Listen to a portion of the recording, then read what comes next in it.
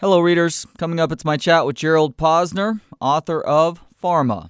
First, wanted to let you know that you can hear all of our episodes and subscribe to this podcast through booksonpod.com. And for the latest on this program, follow us on Instagram, Twitter, and Facebook at BooksOnPod. This is David Hertzberg, author of White Market Drugs, Big Pharma, and the Hidden History of Addiction in America. And you're listening to Books on Pod with Trey Elling.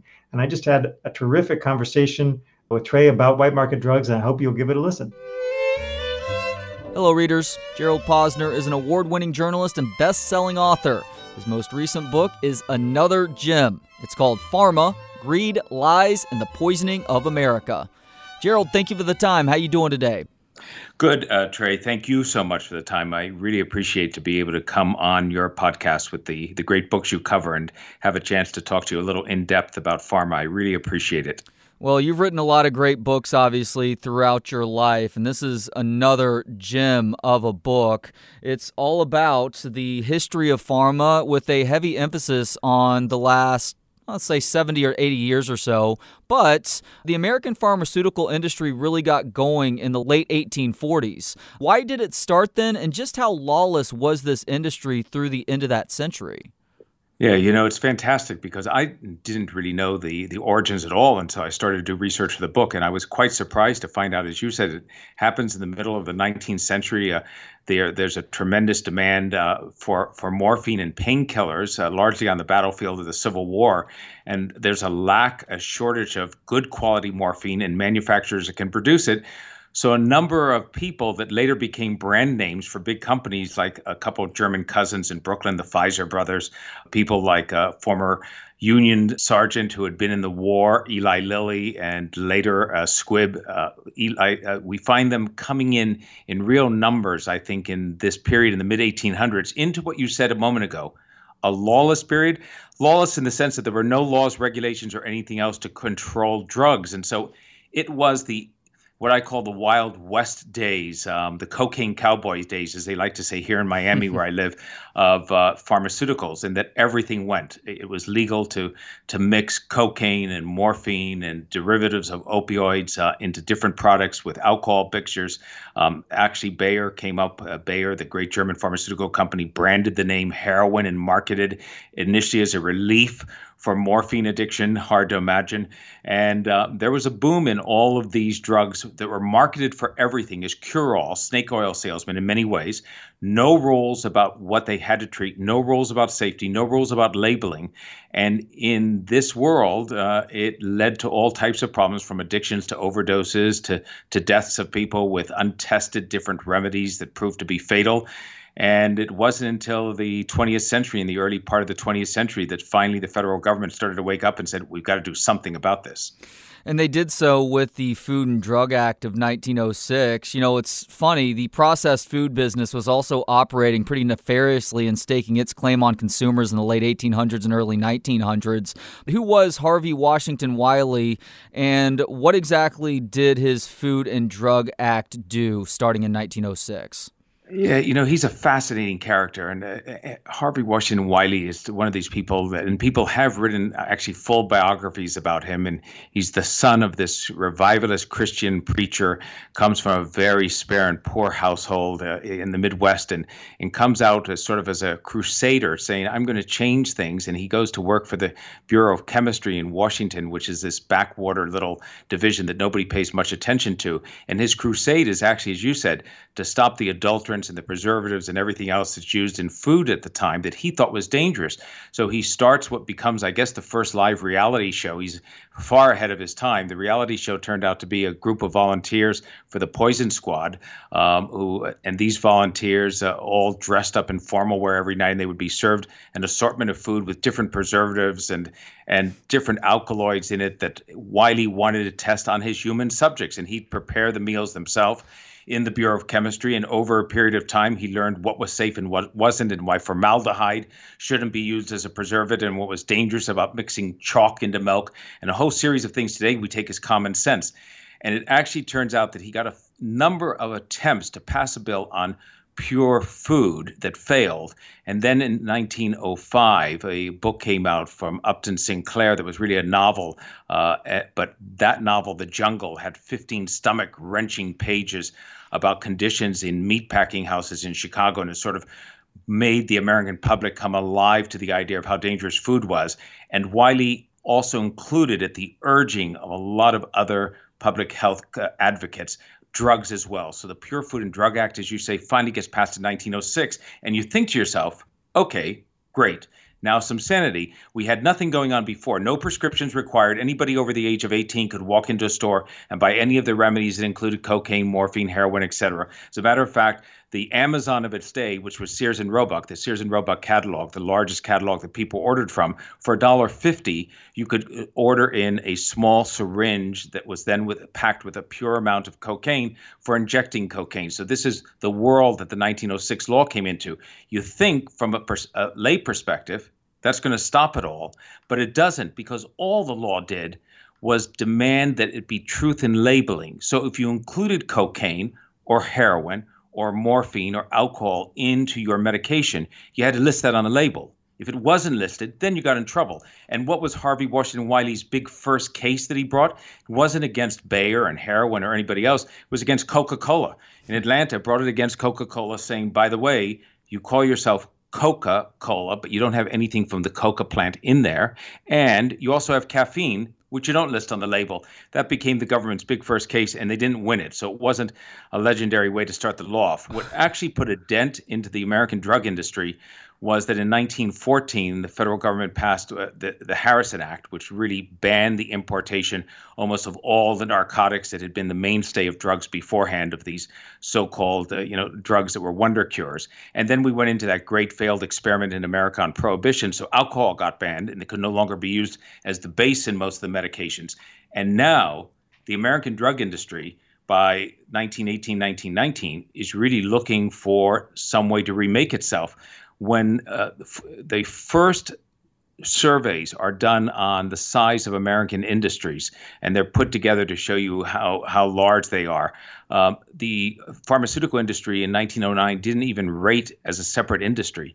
It's not until the late 1920s that it's large enough to even rate as an industry, because it didn't have any products. I mean, they discovered insulin in 1922, which is a wonder drug for diabetes, but that was done by a group of Canadian physicians, and Eli Lilly immediately locked up the distribution rights they kept for years. And so it's not until the late 1930s and early 1940s in World War II and the advent of penicillin that remakes the industry. And in your lead into this morning, you said it's the last 70 or 80 years that's the real focus of this book, and that's because what we know as the modern drug industry really starts from the era of penicillin and on, the era when the government says you've got to have a prescription before you can get a lot of these drugs. And then eventually by the 1960s decides that safety, believe it or not, and efficacy should be issues we look at as well. So penicillin was discovered in 1928 and really refined into the 1940s. How enthusiastic were these big pharmaceutical companies to add that to their arsenal, and what effect did they ultimately have? Yeah, it's interesting because today we realize penicillin is one of the great all-time drug discoveries, one of the greatest human ever discoveries, because it saves not only what it was intended to in World War II from the federal government's perspective of lives on the battlefield, wounds, people were wounded who in World War I would have died of those diseases didn't, but in addition saves hundreds of thousands of lives, millions around the world a year, from people who would otherwise have died of simple infections and blood infections. So it truly is this wonder drug. And you imagine that when it starts to be picked up by an Oxford team of researchers in the late 1930s, you're right, it had been discovered by accident by this Scottish pharmacologist in 1928, but he didn't really know what to do with it and how to proceed. And so these Oxford researchers pick it up in the late 30s. They come over to America after the war has broken out in 1939 between the British and the Nazis. And they say, by the way, we have this possible antibiotic that we think could really be life-changing. And the federal government says, okay, we will make it the second biggest secret project in America after the atomic bomb. So you had the Manhattan Project as the number one secret project. This becomes number two. And when the federal government and these Oxford researchers go out to talk to the big drug companies like Pfizer and Merck and others, they get a very lukewarm reception. they are told, well, we're not quite sure that really it's as big a drug as you think. We don't really want to change all our manufacturing facilities to put it out. We don't see where the money is in it. And they really are induced by the federal government to come in and do it. The federal government launches this program where it says, we will pay for all of the new plants. We'll build the fermentation facilities. We'll spend tens of millions of dollars on the production. And what you have to do, and this is interesting when we eventually get to COVID and the vaccines much later, the federal government said you just have to share all the research. None of you are going to own the intellectual property rights. None of you are going to be able to patent the word penicillin and charge an extra amount of money for it. You're going to share all your research. We're going to put it out together, and we're going to save lives. And those companies did it. Now, even if they were reluctant at first, it turned out it transformed the business, because in the beginning of the war, there's almost no penicillin production. By the end of the war, it's the dominant drug. And in getting these new production facilities and plants, those 10 companies that got involved in penicillin production emerged unknowingly at the time after the war as the dominant firms. They were ready to go ahead and now patent and name and find competitive antibiotics that became the dominant drug in the 50s. They made a lot of money. And if you want a snapshot of how the drug business changed in a 6-year period, in 1939, going into the war, German pharmaceutical companies were always at the head of the research and development. They provided about 1 out of every 2 prescriptions around the world that was written came from a German company, Bayer, and the rest of them. After the war in 1945, the 10 companies that had been involved, the American companies in the penicillin project, had 80% of the world's drug trade and almost 90% of the world's drug profits. German pharmaceutical companies had been bombed into oblivion during the bombing campaigns of Germany. The American drug industry moved to the forefront, and it's a position they stayed in ever since. That is an incredible statistic. I was going to bring that one up, but I'm glad you did so on your own. And not to neglect any of what you just talked about, because there are plenty other avenues that we could go into, but for the sake of getting to what I think is the most important story in this book, I'm just going to encourage people to go out and buy Pharma to learn much more about what penicillin and antibiotics did in that moment and how it really affected the public's health over the next 20 years, really all the way to today as well. Of course, people are familiar with the Sackler family because of the evil that they have bestowed on society in the name of OxyContin over the last 25 years or so. The Don Corleone of the Sackler family is Arthur Sackler. Who exactly was he just post-World War II, and how did he revolutionize how pharma marketed their drugs in the 1940s and 50s?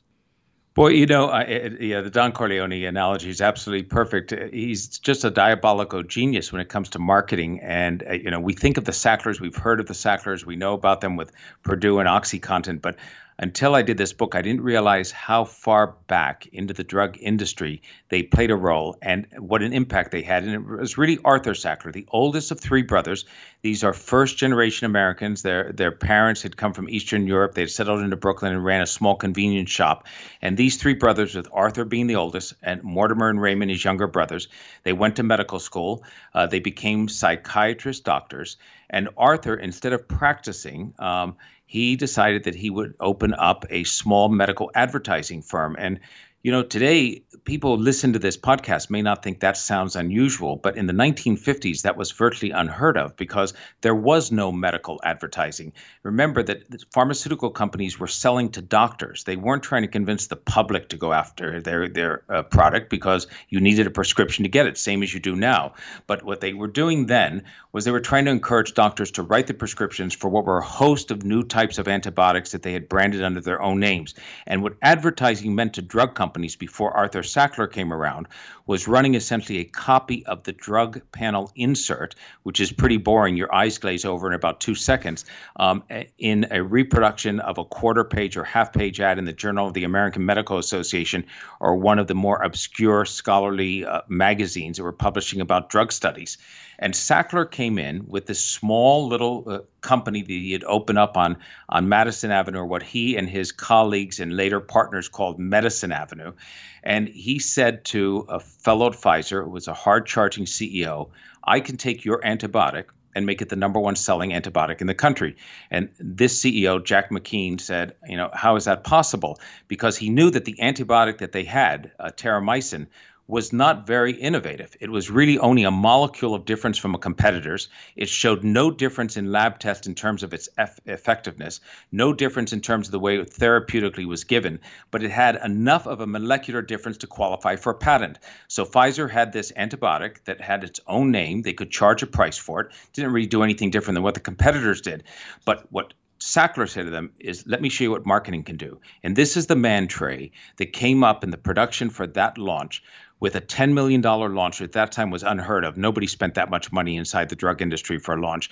He developed the idea of what were later detail teams, but at the time were detail men. They were all men at the time. They were salesmen who went out and saw the doctors and tried to pitch them individually on ordering that drug and ordering more of them, and then later concentrated and focused on the high prescribing doctors to make it even work better. He's the one who came up with the idea for 4-page color ads, not just inside the medical journals to stand out, but to have special conventions, to have what were the equivalent of speakers bureaus, where a doctor who was prescribing your antibiotic and was based in New York City might want to go to the Caribbean in the middle of the winter, and you could have a conference down there where a whole bunch of other doctors could be flown in, and he could be paid $5,000 for talking about the drug he's prescribing, and it's a way of inducing more prescriptions all the way along the line.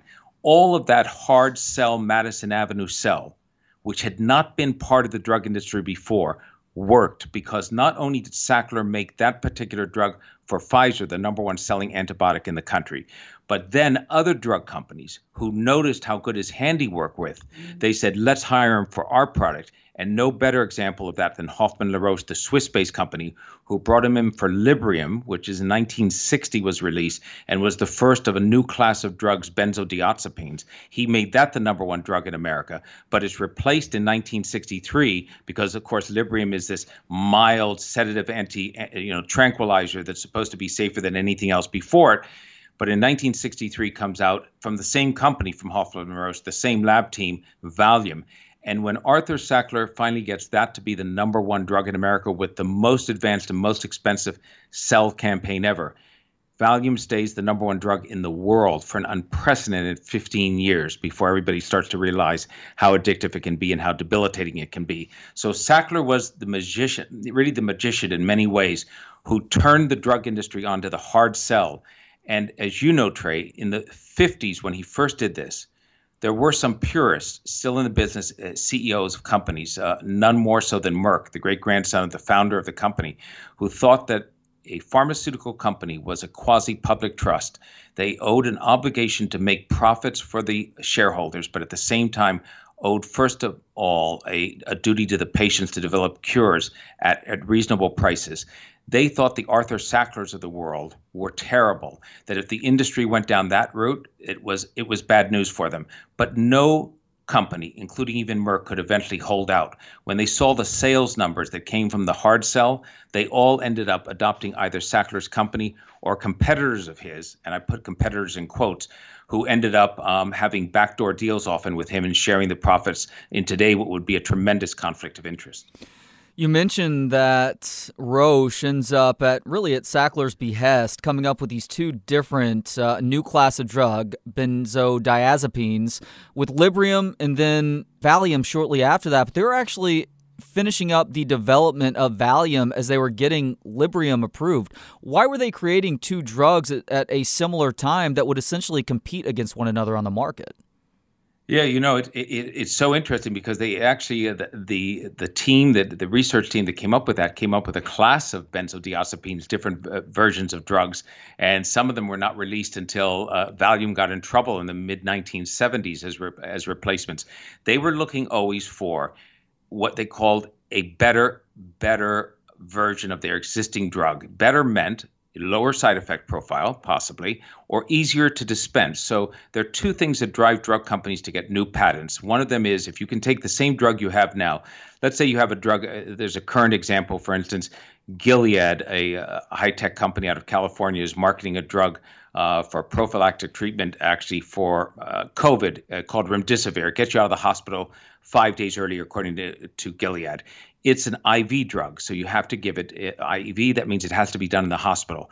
What's the holy grail inside Gilead right now? They're looking for a way that it can be dispensed by pills. If they do that, it's the same drug, same effect. Maybe you still save 5 days, but pills means you can take it outside of having to go into a clinic or see a doctor. So with Valium, they're looking for a drug that may be taken less often than would be taken if it was given with Librium. That certainly happened later when we get to OxyContin and the introduction of all of the morphines that were used for end of life. They were looking for pills that could be given at a longer, 8 hours as opposed to every 4 hours. So sometimes something as simple as easier to dispense will qualify for a new patent.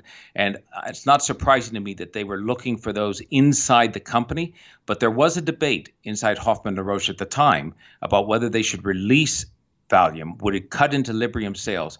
And what Arthur Sackler showed, which was part to his credit and to, unfortunately, not the benefit of most American, especially American women, and then later international women, was he had a different idea for marketing Valium. He marketed Librium as a general aid to men and women in terms of being a very mild tranquilizer that would help you better. But when he put out Valium, he started to differentiate the difference between men and women using these army experiments that were called the executive monkey. And the long and short of it is that Sackler decides to market Valium to men by saying, you know what, you're the breadwinners. You're the ones that have to go out and earn the money for the family. You have to, at the same time, show that you're tough and never show any weakness.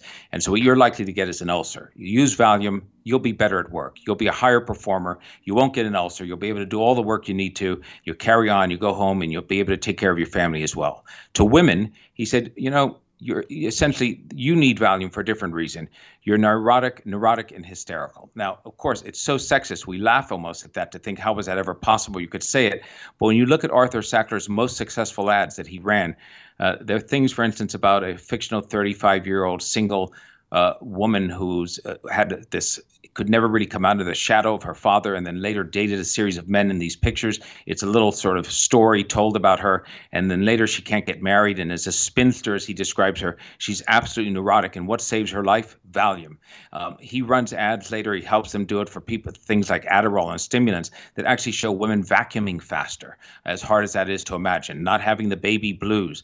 And that type of marketing to women worked because in the end, doctors who were 95% male, by the way, in the early 1960s, not surprising, 66 to 70% overall of the prescriptions written for Valium when it was the number one drug were written for women. And the Sackler's way of differentiating the two and figuring out a way not to cannibalize all of Librium's drug sales worked because Librium stayed in the top 5 for a long time. Well, sadly, this isn't the only example of gender being exploited for the sake of profit within the pharmaceutical industry. You cite a watershed moment for pharma in 1960 when the FDA approves an oral contraceptive called Inovid, a.k.a. the pill. What was its significance in this moment, and just how well researched was it before approval? Yeah, Inovid had been around. It was approved before. It had been out by Cyril and used as this general aid on mood and what they thought might be helpful, but they realized that it had this other effect, which was, in fact, it stopped the menstrual cycle and prevent pregnancy. And when it came up for approval, the FDA was split on it because it was the first time ever that a drug was approved not to treat a condition, an illness or a sickness or end-of-life condition, but for a lifestyle choice that you might not want to have children, so a reproductive choice, and it would give women the power to do that. At the same time, they were making that choice. Not only was there conservative opposition and religious opposition, but they had to get over that hurdle of deciding that they were going to approve a drug for that. Now, people like Arthur Sackler, by the way, as a sidelight, had from the late 1950s been looking for the holy grail of what they considered prescription drugs, which was a lifestyle drug. He wanted something, and Valium came close to that, but not quite. But what he was looking for was a drug that you could prescribe every day, like a Be Happy pill, where essentially you weren't sick at all. You didn't have high cholesterol. You didn't have cardiovascular disease. You weren't worried about diabetes, but you still popped the Be Happy pill from Pfizer that Sackler was promoting because that Be Happy pill just made you feel a little bit better, sort of what SSRIs were marketed for almost, years later when they came out as antidepressants by the late 1980s. But that's what they had been looking for. And so when the pill comes up, people like Sackler and many in the drug industry thinks that it's a great approval separate from the idea of what the pill is for, because it opens the door possibly to medications that don't need to respond to an illness or a sickness. Now, what happens with the pill is that a lot of social warriors and feminists at the time, and rightfully so, said this is an earth-changing medication because it allows women to make a choice over their own reproductive rights that never existed before. True, but as a result, what happened is, as reports started to come into Cyril of an increasing number of blood clots, and some of them being fatal, and then of an increasing also endometrial cases of cancer, instead of reporting those to the FDA, and there was no requirement that they had to do so at the time, they buried them in the back halls of the drug company, and very little criticism came out about the pill in the mid to late 60s from people that might otherwise have done investigations on it, because they didn't want to upend what they thought was a very, very helpful tool that had empowered women. And so as a result, the pill got what I call a free ride, longer than it should have, with Cyril really being the one responsible. It's not until the mid-1970s in congressional hearings that are started where we learn how terrible it is that the pill has caused this legacy of women who have died, had cancers, had all types of blood clot issues. And at that point, the pill is reformulated into a much lower dose hormone version, much safer, but still with some risk, and now comes with warnings. But in the beginning, it had this long extended period where not only did it do damage at the same time that it had a good effect, but the drug company responsible hid the facts. And as you know, if you want to talk about it, the same thing happened with hormone replacement therapy, a little bit different, which was for women in menopause, just about the same time in terms of marketing from drug companies. Yeah, what did horse urine have to do with pharma's treatment of menopause in the mid-1960s? Yeah, it's hard to imagine. So a drug comes from a horse urine, and it's Prempro, and it's pregnant mare's urine, and it is in fact a hormone for a replacement that could offset the loss of estrogen that women have at menopause. Okay, now there's a legitimate medical debate that you can have about whether you lose a compound that you have in your body when you're younger, should you always replace it? Men think they should replace testosterone when they get into their 50s and 60s, but there's pretty good evidence that if you do that, you may spark prostate cancer to grow a little bit earlier and a little bit faster than before. There's always a downside to just thinking that Mother Nature is wrong by depleting a chemical that's otherwise there. And all women have one thing in common, whether they have children or not. If they live long enough, they go through menopause, this natural change in life in which they slowly lose the amount of estrogen they have and they stop menstruating. And so that was just part of it. So how did a drug company, in this case, it turned out to be Wyeth, decide to medicalize menopause, because there was a big business in it? They got a doctor, and we only find this out later. They subsidize him. He's a leading Manhattan gynecologist, and they decide that if they subsidize his office and pay for his bills, that Robert Wilson was his name, could write a book called Forever Young. And in Forever Young, he writes the story about how menopause is a debilitating illness, how he watched his own mother become what he called a castrate, that she lost all her sexuality. And he really pitches the book to say, if you as a woman want to keep your sense of youth, your vibrance, your sexuality, your thick hair, your great eyelashes, your good skin, and your sense that you're a real person, you'll replace the lost hormones that nature takes away with you with this product, Prempro. And what happens? Wyeth pick up evidence, just like Cyril did on the pill, that there are women who are having endometrial cancers and blood clots as well. They later find out, when this becomes public in the 1970s, that the levels of HRT that were then being prescribed were off the charts. So they lowered the levels way down and then adjusted it. But why do we, as consumers, have a lack of faith that the people inside the laboratories, here's the problem, Trey. The researchers in the labs are often looking for real cures. They're often looking for something better than what their competitor has. They're looking for something that might treat a cancer. They're coming up with penicillin. They're coming up with the polio vaccine. They're doing good things. Then that work gets patented and transferred over to the marketing people, the heirs to Arthur Sackler, who are often inside the pharmaceutical companies, and they use outside companies as well. And then they have to decide how to sell it. And once they decide to sell it, and they are making billions of dollars in a revenue stream from it, and some bad news trickles in about what might be happening. Bad news mean adverse effects to the patients taking it in increasing numbers that may indicate the drug has a dangerous profile. Instead of immediately going to the FDA and doing more testing, there's this reflexive reaction that you see in things like on hormones and on the birth control pill and in other areas as well, to hide it. They think if we don't say anything, maybe it's really not related to the drug. Maybe let's not test it anymore. And if we don't look at it, it'll go away. And it never goes away. And when it becomes public, the public loses faith in drug companies across the board. And that's part of the history of the American pharmaceutical company and one of the most disturbing parts. Well, and that speaks to the sadly ironic final chapter of Robert Wilson, too, correct? Yes. It's hard to imagine that his son, who interviewed with my wife, who's also an author, my wife's first book in 2000 was called This Is Not Your Mother's Menopause, about her own passage through menopause without using HRT because her family had a history of breast cancer. So she just sort of came up with a natural regimen that worked for herself.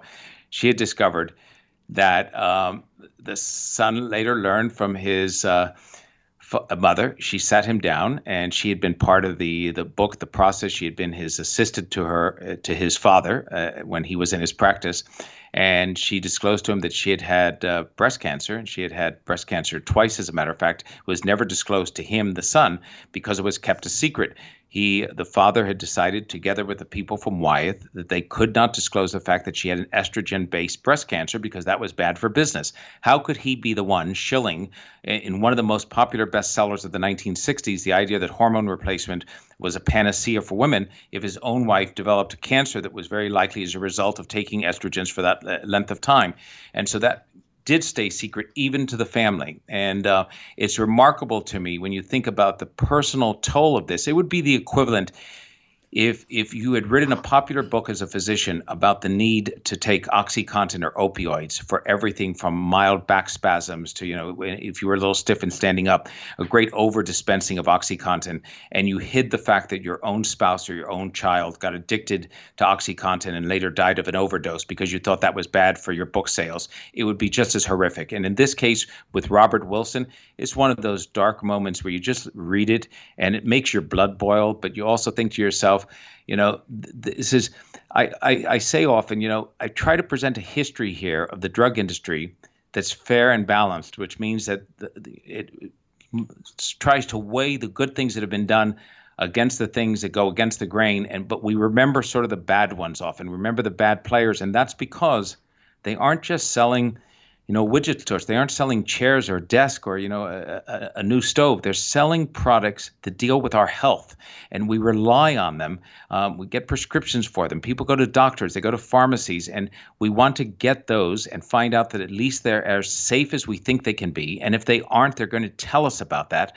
And if they do tell us about that, we can make an informed decision and not be price gouged. And it's the bad episodes that we end up remembering, unfortunately, I think, more often than the good ones. You're right about that, and that is a sad example of an individual selling his soul to continue peddling a flawed idea or product. Now, that's the bad, unfortunately. One of the more positive characters that I encountered in your book is a guy named James Goddard. He ends up taking over the FDA in 1965, and he's a guy that I have a ton of respect for because he really walked the talk on holding pharma more accountable while also expressing a very level-headed opinion on criminalizing addiction, especially considering the time.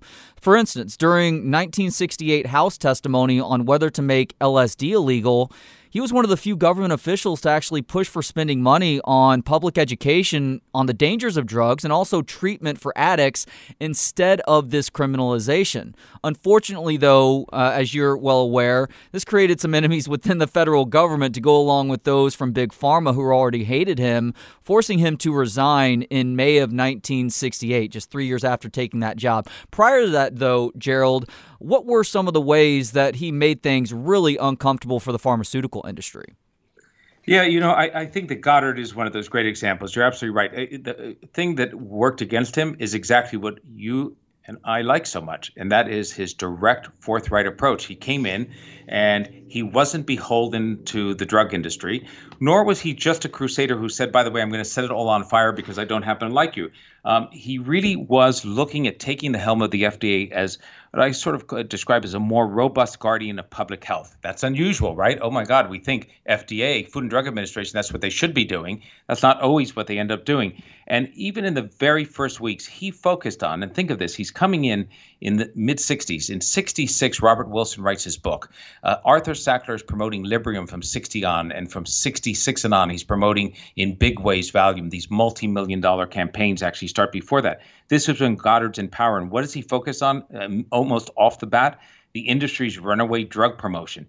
He was so concerned that drug companies were trumpeting just their favorable research, puffing up what was insignificant, and not giving out the real information about what the potential danger was, that he was seeking ways that the FDA and others like the FTC may be able to rein in some of that promotion. And that, of course, immediately set the pharmaceutical companies as his implacable foes. And he talks to them in a series of conferences. He gives these priorities in these addresses. He talks to them, and he quotes about the notion that really what we need to do is change this grim medical history.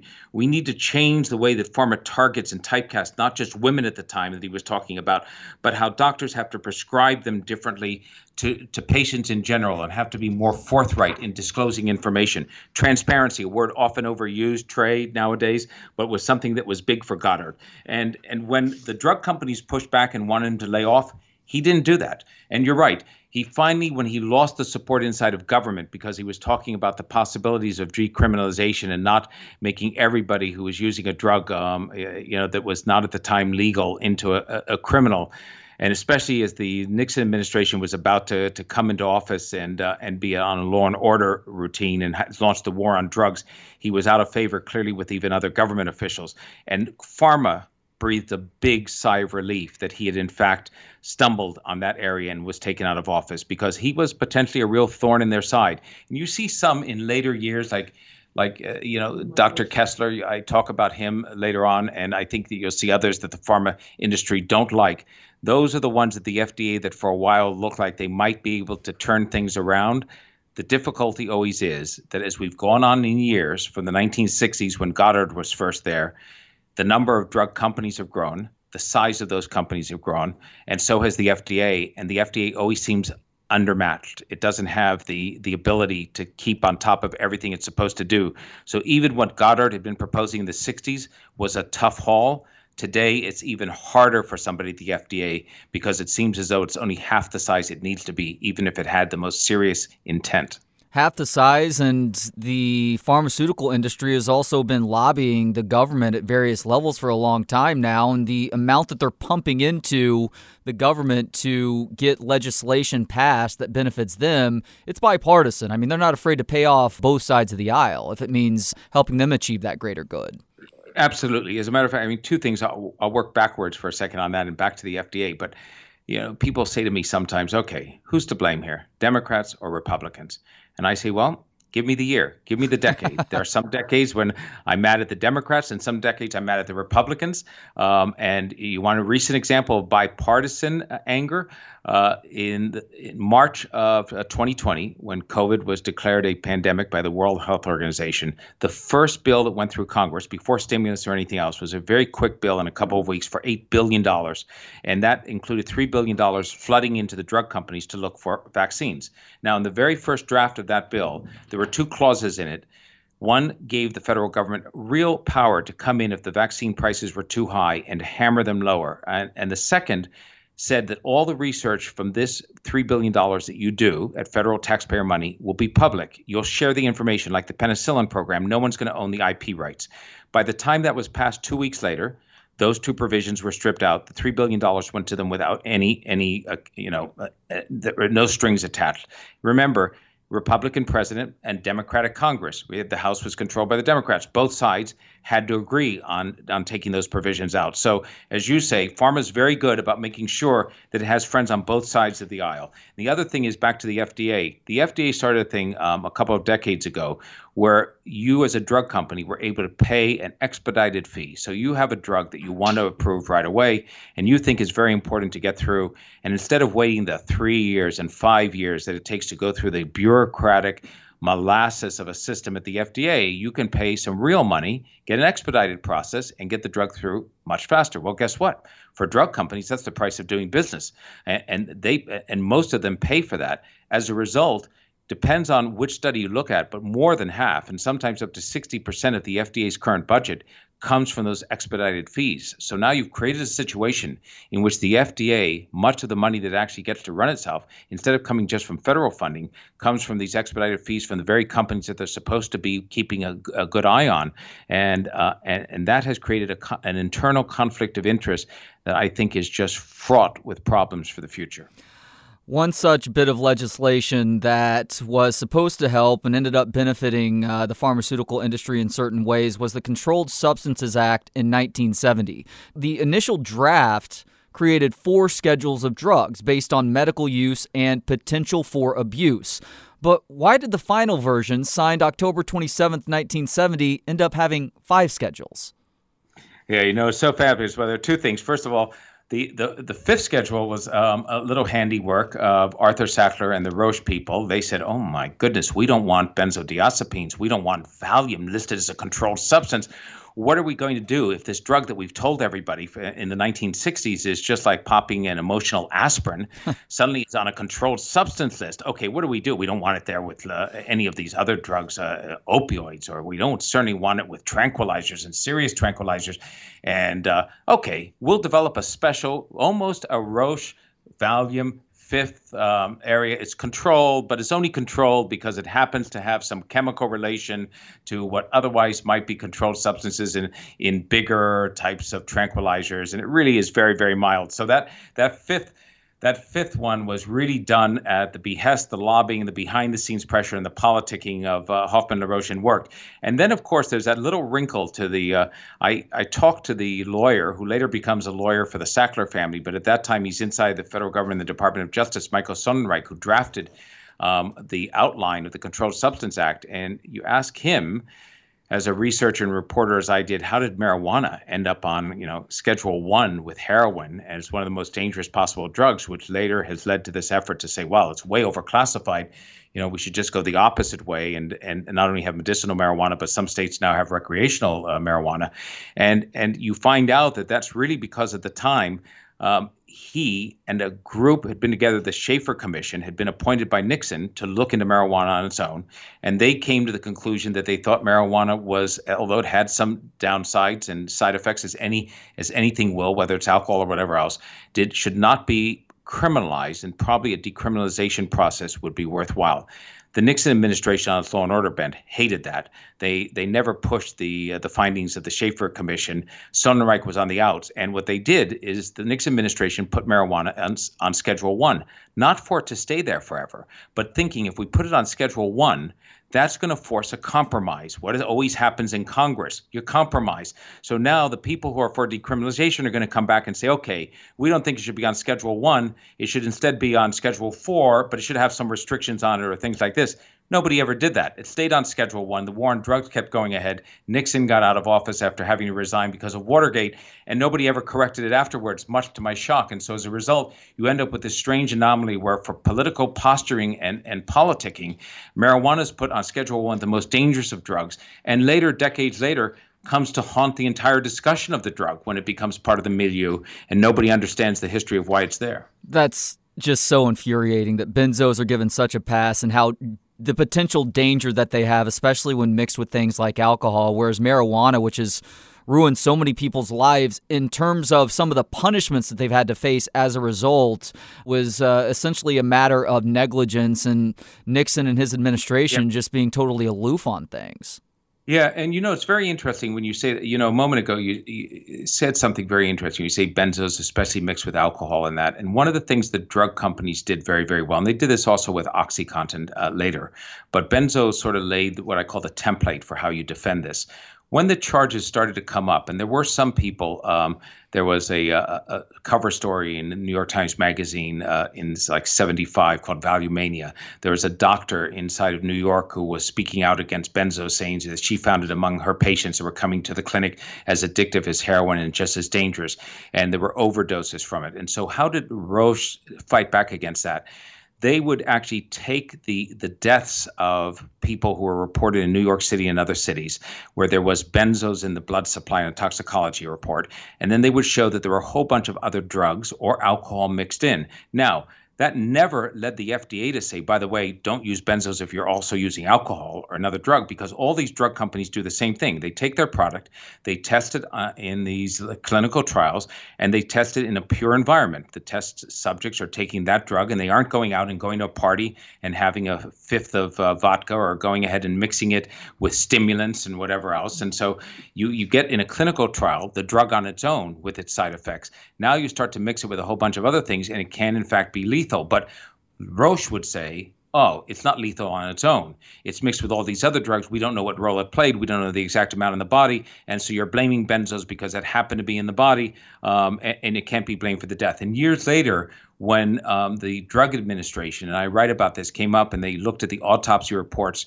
in these dozens of states, and they thought oxy in an early time in 2000, 2001 was leading to overdose deaths. Purdue met with them and said, look at all of these toxicology reports. None of them are just OxyContin alone. They all have different things inside of them. And the mixture is what causes the death, so you can't blame OxyContin. It's that same deferral process, which they know in their heart isn't true. They're dealing with an addictive process in both benzos and in oxy that in high enough dosages can suppress the respiratory system and lead to failure. But so can the other things mixed in, like alcohol or other illegal drugs, can also suppress the respiratory system. So it is a cumulative effect. Well, that transitions perfectly into what needs to be an extended conversation on the evolution of opioids. Pharma was really starting to work on developing new opioids for pain treatment in the 1960s without really understanding how they actually worked to relieve pain.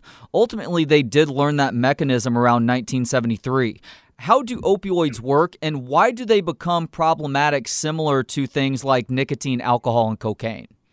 They're effectively blocking, the signal inside the brain that allows you to feel the pain. And in doing that, it builds up at first what is a psychological dependence on the drug because you like to be pain-free or get some distance from the pain.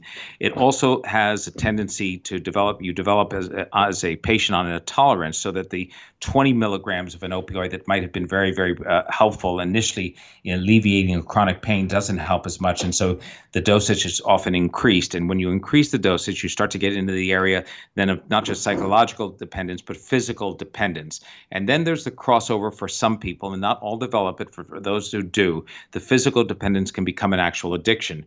And that's not just a matter of saying, oh, that's tougher to get off of, or you have more side effects if you try to go cold turkey.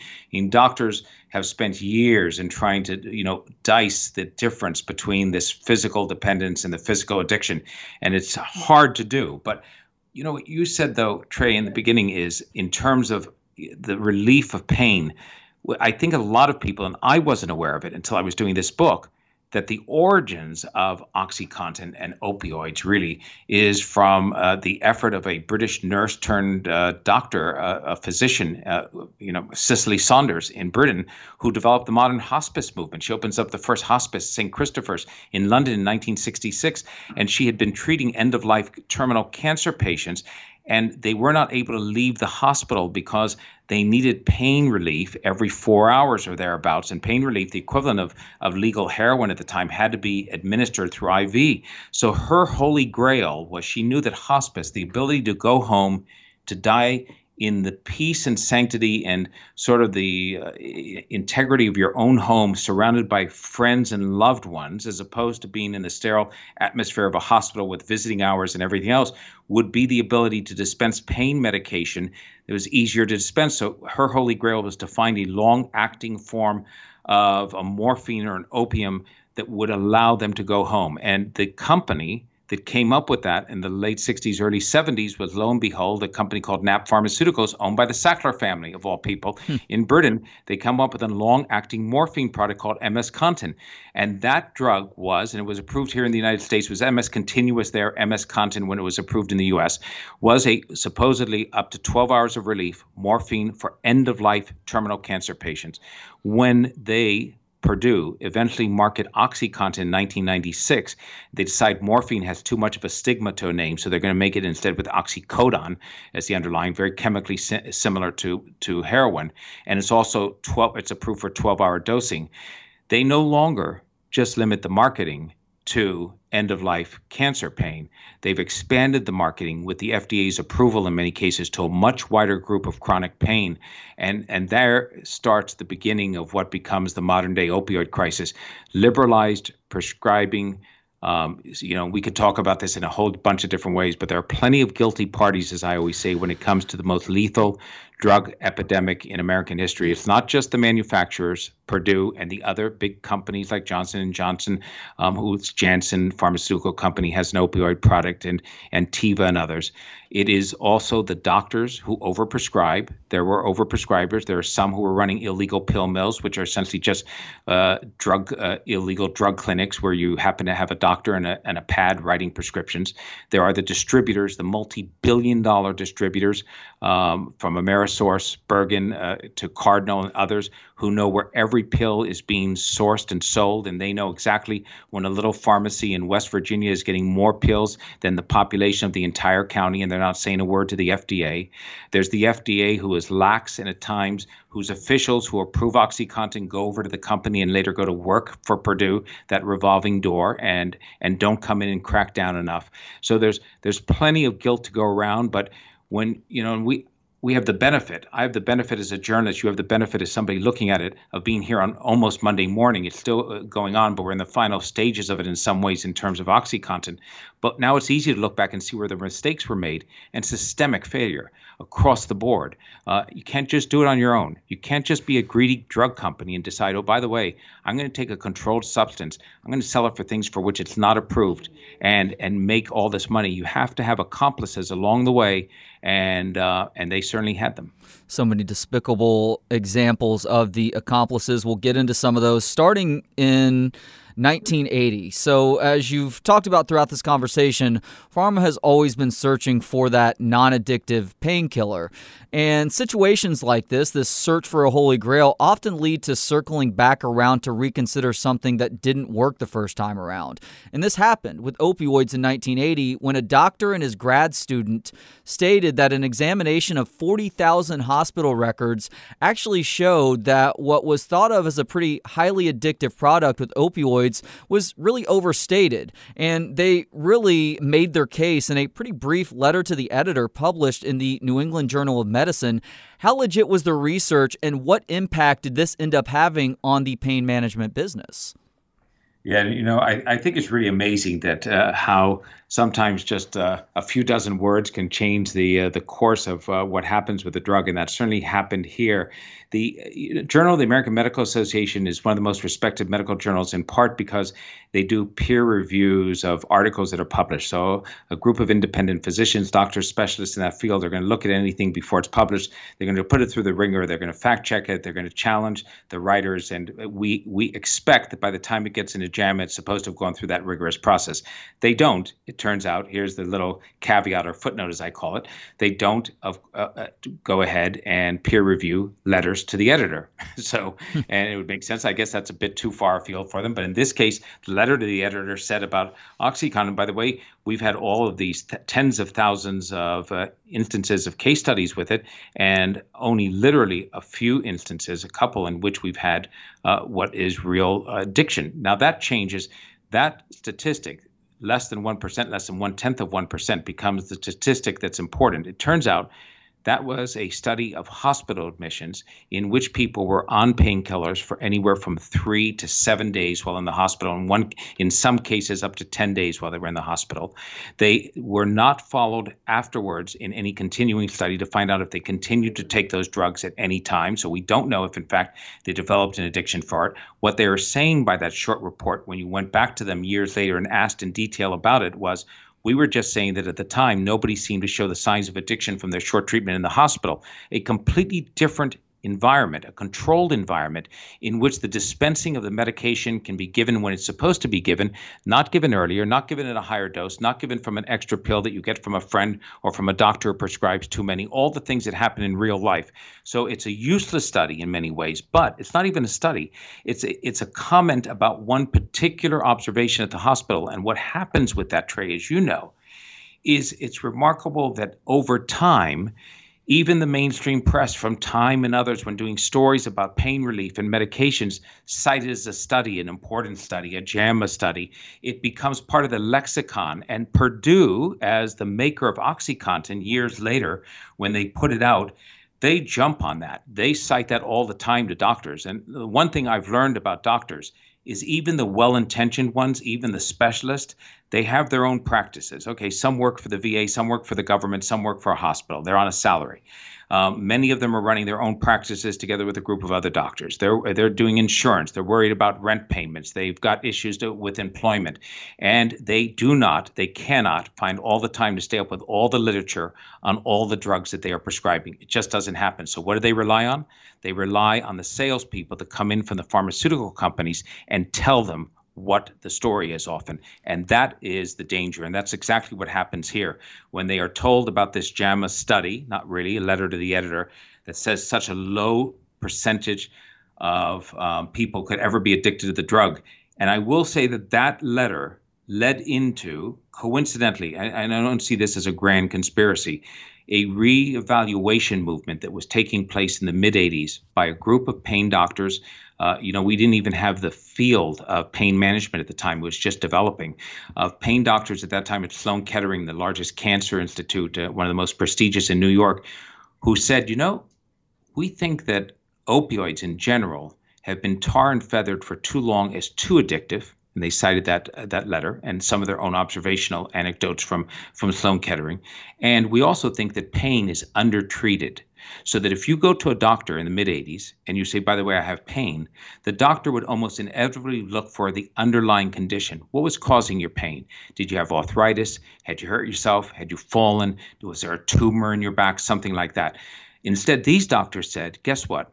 You don't have to always look for the underlying condition. If you find it, fine. But if you can't find it, you should treat pain as its own diagnosis. And that means with painkillers. So they push for the idea of a fifth vital sign. You went to doctors and you were given blood pressure and they took your temperature and they found out, your height and your weight. Now they wanted you to ask, what's your level of pain today on a 1 to 10 scale? You're asked that often. If people who go to doctors, they'll realize that. And that became part of what was being sought. And so if they had pain that was high, you didn't have any reason to find it, then dip down into the prescription pad and write a pain reliever. And that reevaluation movement leads perfectly into Purdue Pharma's approval of OxyContin in 96 because they just happened to catch the perfect storm. The 1980s really were this era of subjective diagnoses with whatever illness you felt like you were dealing with or whatever illness the doctor was trying to snuff out to then prescribe something for you, whether it's an opioid or anti-anxiety medication. Obviously, antidepressants start to come up at this time as well. Right. Yeah, it is very interesting. And I think that, I read some of the books written by the doctors at that time who were these advocates for what I call this reevaluation movement. And they go into this great detail of making their case. They're academic and medical books, and so they never had a wide audience. But one of the things that they make the case for is what they said, patients' rights. Okay, the ability to ask, not only for your medical record, but to be listened to about what your condition was. There's a book called Pain Management Theory and Practice by Russell Portnoy, who became one of the great advocates for the liberalization of opioids, and today is blamed by many for having led that front to great harm to others. But his argument was, if you go in and say you have pain and it's keeping you up at night or whatever else, and the doctor does all the tests for nerve tests and whatever else, can't find any biological reason for that pain, they'll often not treat it beforehand. And you leave the office feeling like you're a hypochondriac. You're somebody who is complaining about something for which there's no reason, and that's your problem. And if you leave the office as a woman who goes in and says, I'm a little depressed after having a birth, or I'm having a difficult time on menstruation or that, and you're not given anything except for an SSRI as an antidepressant, you also feel that there's something wrong. And so what Portnoy and others played off of is this was a time for physicians to listen to patients, and if they described a condition that they said they had, then you should try to treat it. Well, of course, you know, that's music to pharma's ears, because what treatment means, if you're a physician, you have a patient complaining about feeling, out of sorts or blasé or not having much motivation in life, or you have a patient complaining about pain, and you can't find the reasons for either of those in an organic sense for a physician, what do? You go to the pharma playbook, and pharma says, we have a fix for that. Prescribe opioids for the person in pain, and prescribe antidepressants or benzodiazepines for the person who feels flat and without motivation. And we are a society, Trey, that likes a simple fix. People think that's fantastic. I'll walk out of here with a pill that'll make me better, and it's not always the case, because it's a devil's bargain. There's always a Faustian bargain with this. It doesn't work out for your long-term benefit. Did the publishing of the third edition of the Diagnostic and Statistical Manual in 1980 add further kindling to this raging fire? Yeah, absolutely. The DSM is sort of the Bible for psychiatrists and for doctors to be able to make prescriptions. And one of the things that DSM has done over the years, and this would be to Arthur Sackler's absolute, eternal delight, because he was a psychiatrist, is he knew that you needed to have things listed in the DSM for doctors who were not specialists in psychological disturbances and all types of mental issues, to say, okay, I feel comfortable enough to prescribe that because it's in the DSM as a real syndrome. And whether that becomes anxiety-laden disorder, PTSD, yes, truly disorder, but becomes medicalized as the insurance company grows, and as what I call, the medical management of practices is taken over increasingly by universal insurance with a handful of insurance companies starting in the 1980s. If it wasn't medicalized in the DSM or another syndrome in a medical journal, insurance companies wouldn't cover it. So the minute the DSM would medicalize a condition and put it in, then it became something that could be paid for by insurance, and doctors would start to prescribe in ever larger numbers. So it becomes, which is first, the cart or the horse?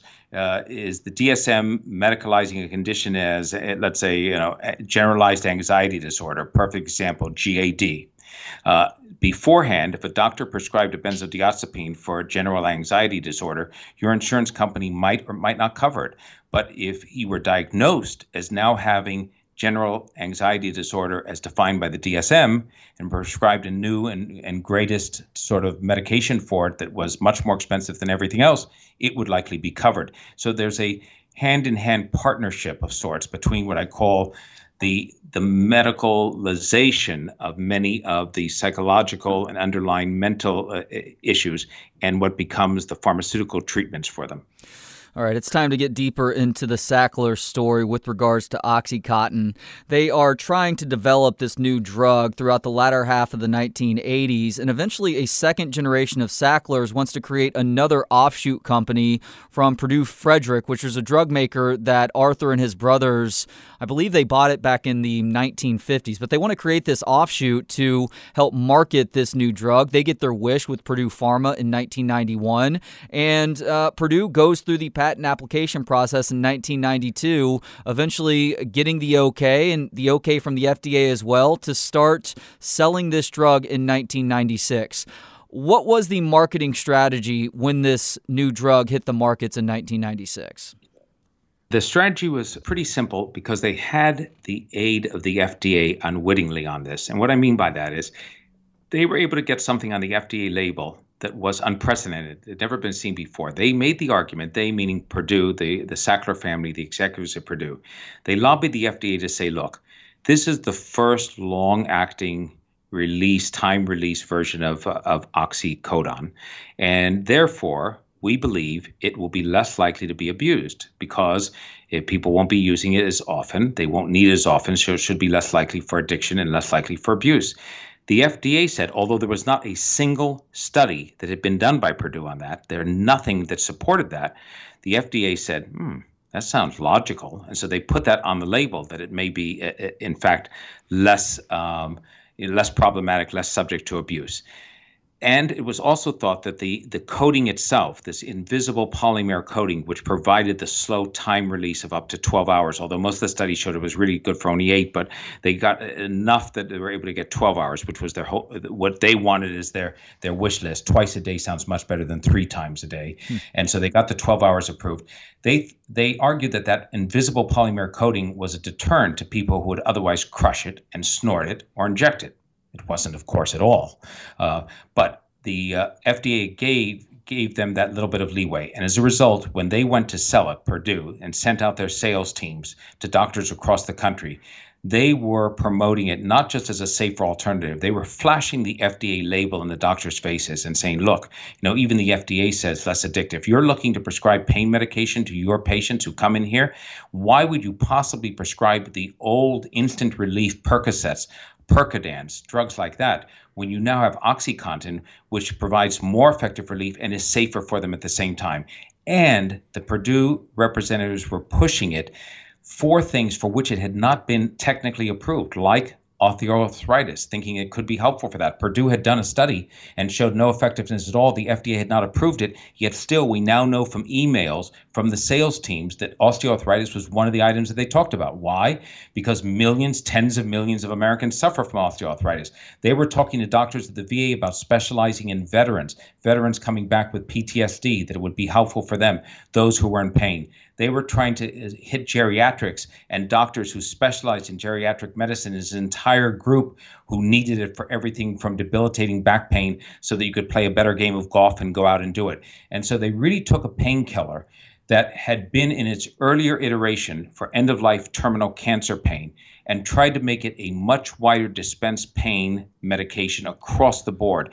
And therein came the difficulties, because you take an addictive product and you prescribe it for tens of millions of people as opposed to just a small number who are really in that extreme chronic end-of-life pain. And you're going to end up with the problems you ended up with OxyContin.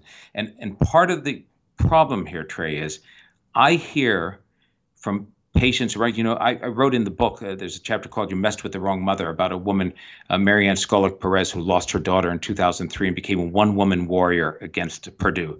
And there are others, Ed Bish and Cynthia McConnell and others I've spoken to since, who are parents who lost their children to opioids. And as far as they're concerned, the Sacklers are an evil criminal dynasty and they want to see some form of justice. And then I get letters and email from people who are OxyContin patients today and say, by the way, I take 2 tablets a day and have for 6 years, and it saved my life because my chronic pain was so debilitating. I couldn't see my grandchildren and everything else. But when I go to fill a prescription nowadays, I'm made to feel by the pharmacist as though I'm a criminal. And this tar and feathering of OxyContin is so terrible, this over-marketing of it, the billions of dollars that Purdue made in profits, have stigmatized the legitimate patients, and they may be a smaller number. So I see it on both sides in that sense. But the great harm that we have suffered as a result of this epidemic has just left a trail of devastation across the country. Well, and that speaks to something that a recent guest on this podcast, Michael Moss, talked about in his book, Hooked, which is mostly about food, but he does discuss how there are varying levels for addiction in just about everything, whether it's food, drugs, sex, and so many other things in this world that we do find pleasurable. But I think the problem for me with Purdue is just how manipulative that they were being in the process. I mean, you just mentioned that they were going after some of the most vulnerable populations early on, but when you're also burying some very obvious information about how this can be highly addictive to certain people, at that point, you lose any credibility with this idea that you're actually trying to help more people than you are trying to hook on your drugs.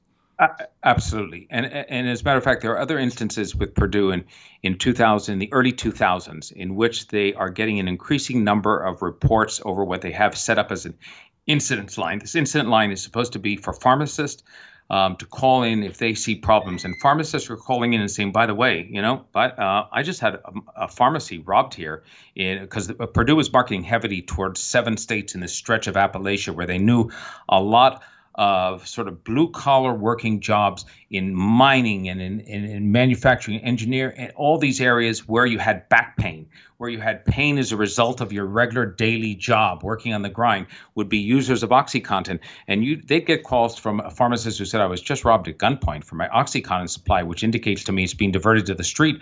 Or they'd get reports of adverse effects. And instead of reporting them to the FDA, which they're supposed to do for serious effects, they would just bury them.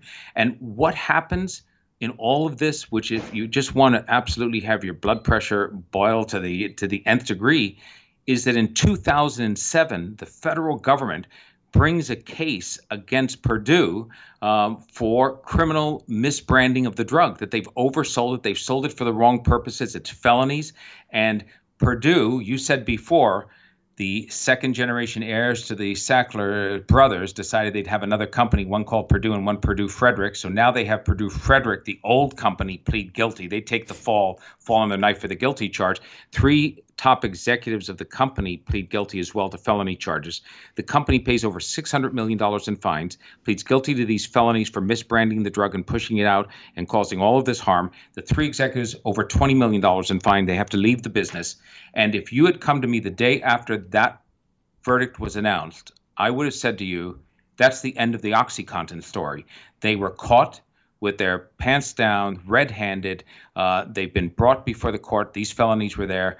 And it turns out that that was only the beginning, because from 2008, the following year, through for the next 11 years that we know of, through 2019, the drug sold most of its revenue, $35 billion in sales from the time it went on sale in 96, about $27 billion of them after the guilty plea. The Sackler family in 2015 was entered by Forbes magazine as one of the richest in America. They came onto the list at number 6 at an estimated value of $14 billion.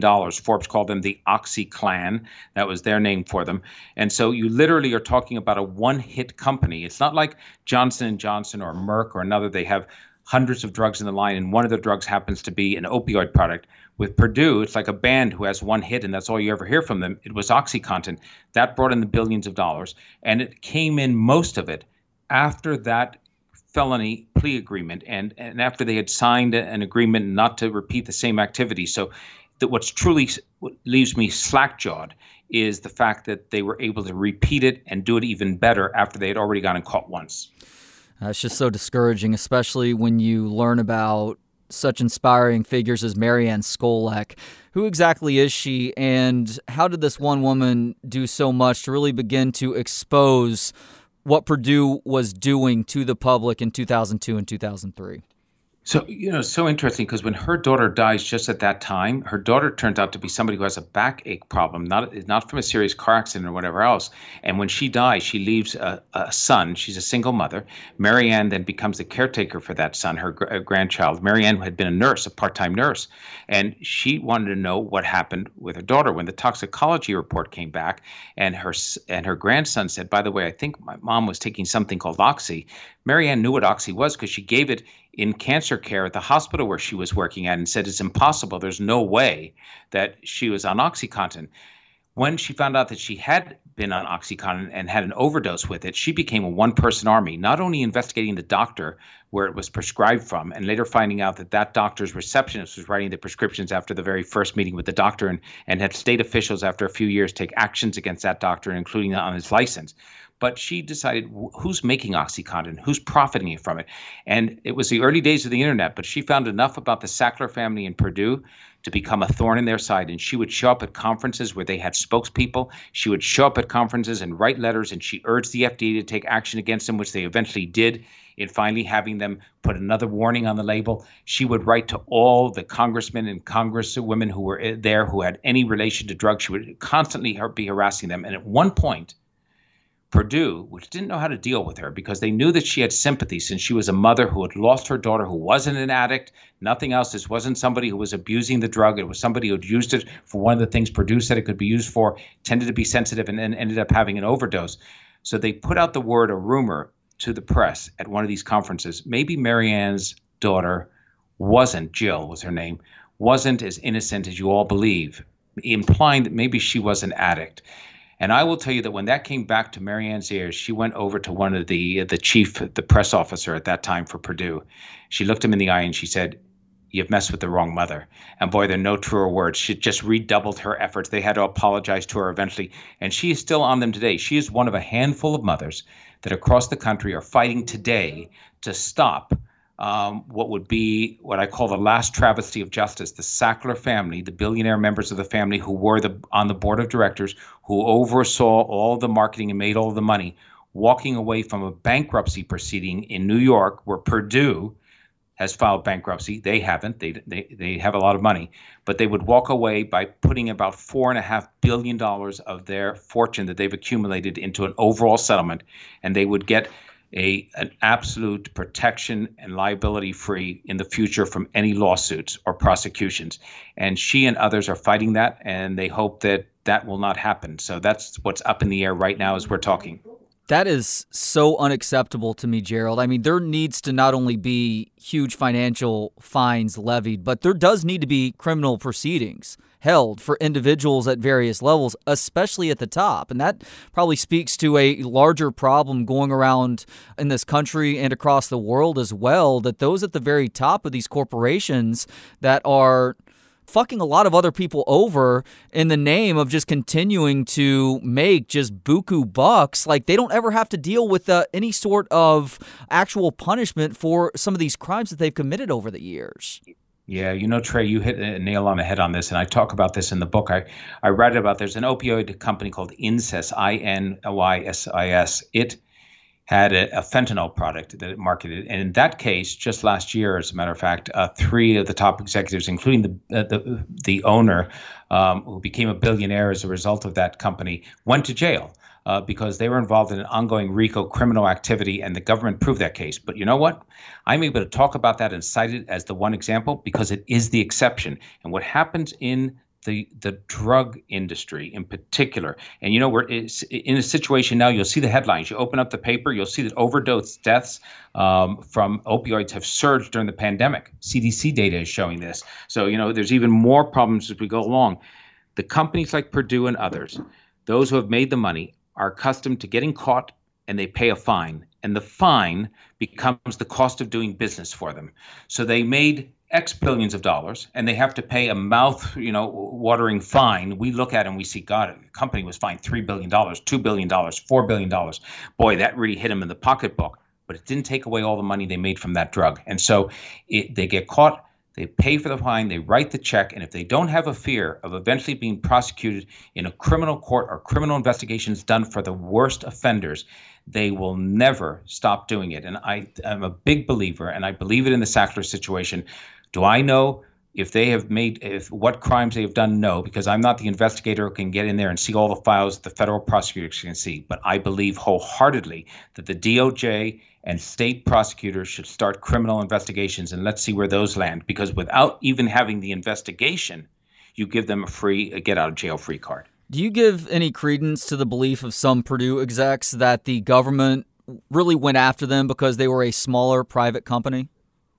Well, I think Purdue is the worst offender of the group in terms of opioid. And okay, that's interesting statement because it's like saying, okay, I've got 6 serial killers here, and I think this one's worse than any other. They're all serial killers. So there are things about Janssen's production of its use of its opioid with Johnson & Johnson and others that I think are just as terrible. But Purdue is the poster child because it was the first coming up with OxyContin in 96. It was the one that changed the talk about prescribing it for a much wider range. It was the most aggressive of the group.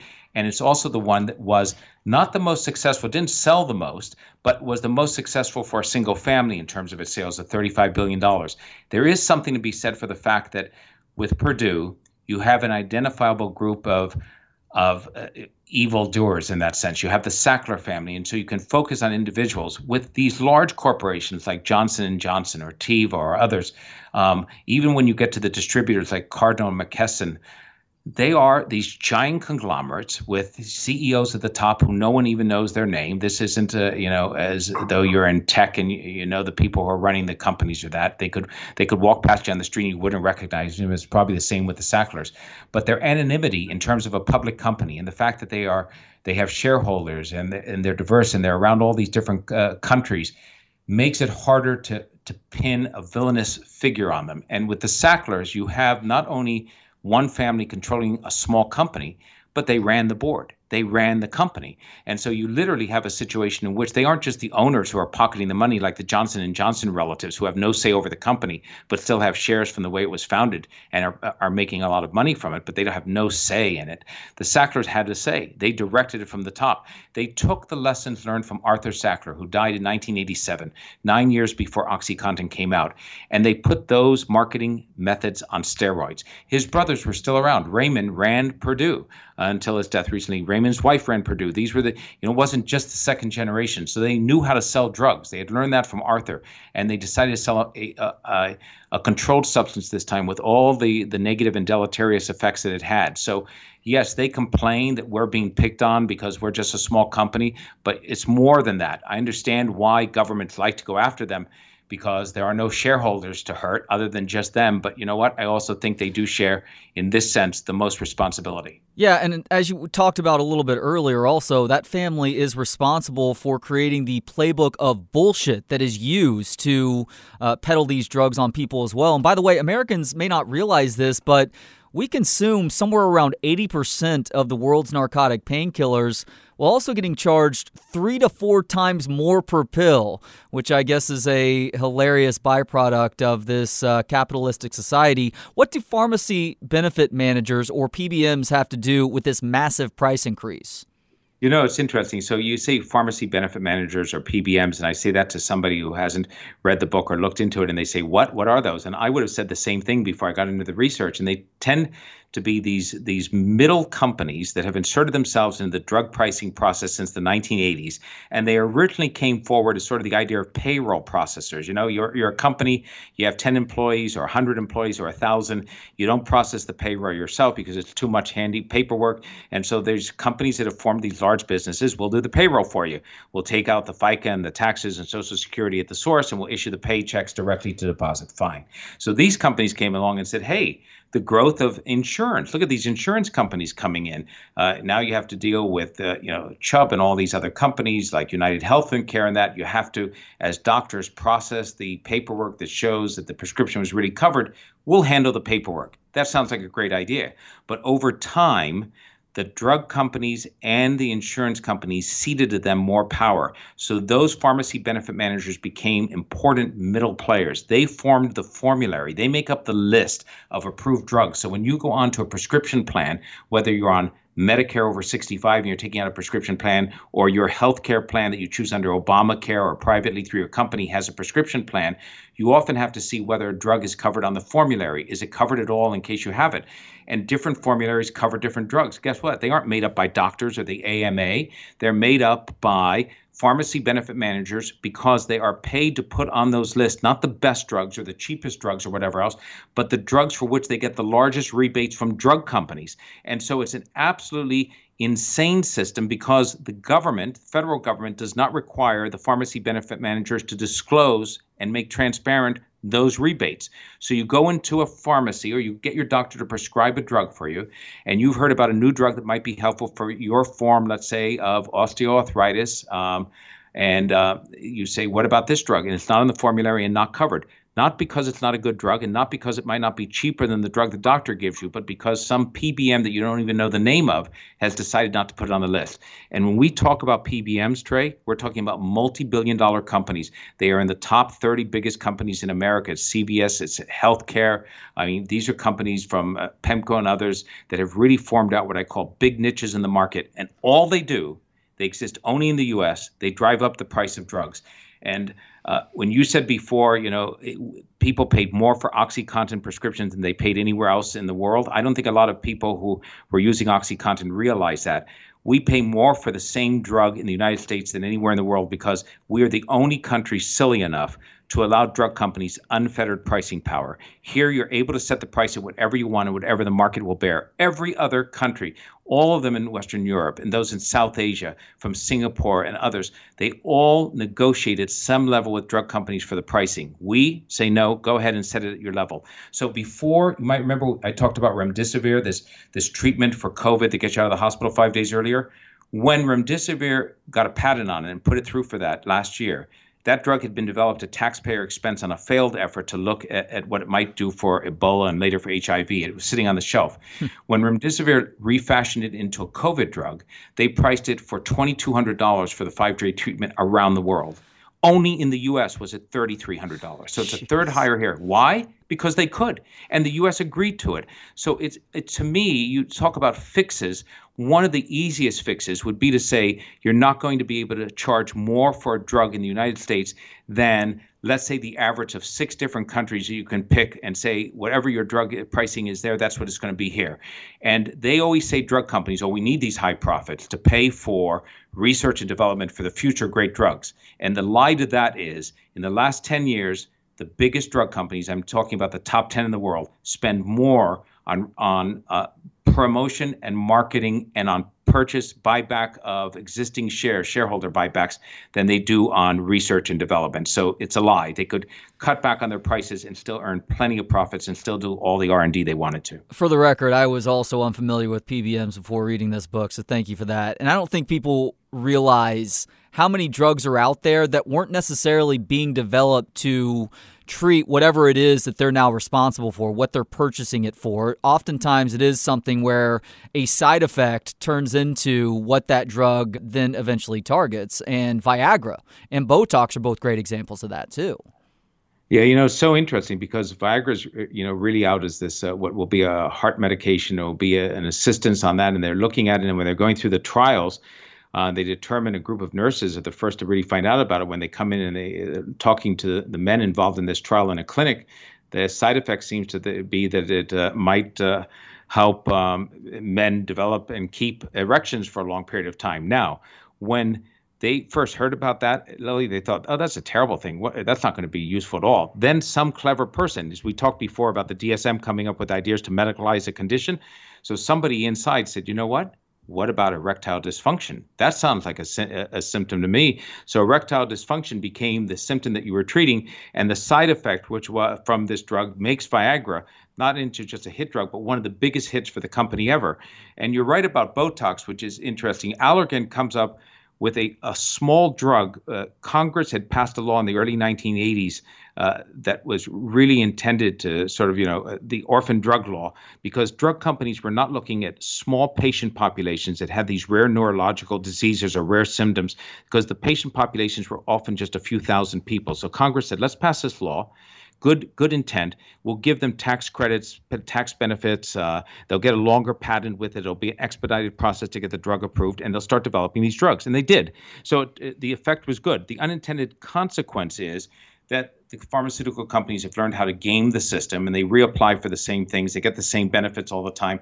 And in the case of Allergan, they developed Botox, so this botulin, poison, that was able to stop people with this eye twitching and also a problem inside their throats where they were unable to stop this involuntary eye twitching. And so it's used for a very small patient population, gets approved as an orphan drug, gets all of these side benefits. And then, as they had noticed with Viagra, when it was giving erections to men, they noticed that people were getting this treatment around the eyes to stop the involuntary twitches seemed to have relaxed wrinkles. They didn't have the wrinkles as heavy. So once that word got out, in Hollywood and everywhere else, boy, it was the drug du jour. They started to use it off-label. Doctors are able, by the way, to use any drug that's approved by the FDA for any off-label use, even if it has nothing to do with the FDA approval. I know that sounds crazy, but it's true. And as that spread, literally, Allergan, the company, was able to have its trials, what I would call its clinical trials, conducted on millions of Americans who were willing guinea pigs to see if this would in fact, slow up the appearance of wrinkles without doing any serious damage, side effects, or killing people. And after a period of time, Allergan said that's great. They went and applied for it to the FDA, and Botox has become one of the most profitable drugs, not for what it was originally approved for, but as you said, for the side effect that was found later that was then medicalized.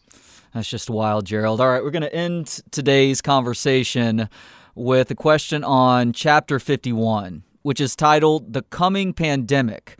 But this has nothing to do with COVID or a pandemic along those lines. So what is this coming pandemic, and why is it going to eventually happen? That chapter was based on a series of interviews, but mostly in 2016, that my wife and I had with a group of infectious disease doctors who were raising this red flag to us. And they said, by the way, pandemics happen every 60, 70, 80 years, every few generations. And the one that we are most afraid of, they didn't talk about COVID. It wasn't out yet. They didn't talk about a viral pandemic. They said is a bacterial infection.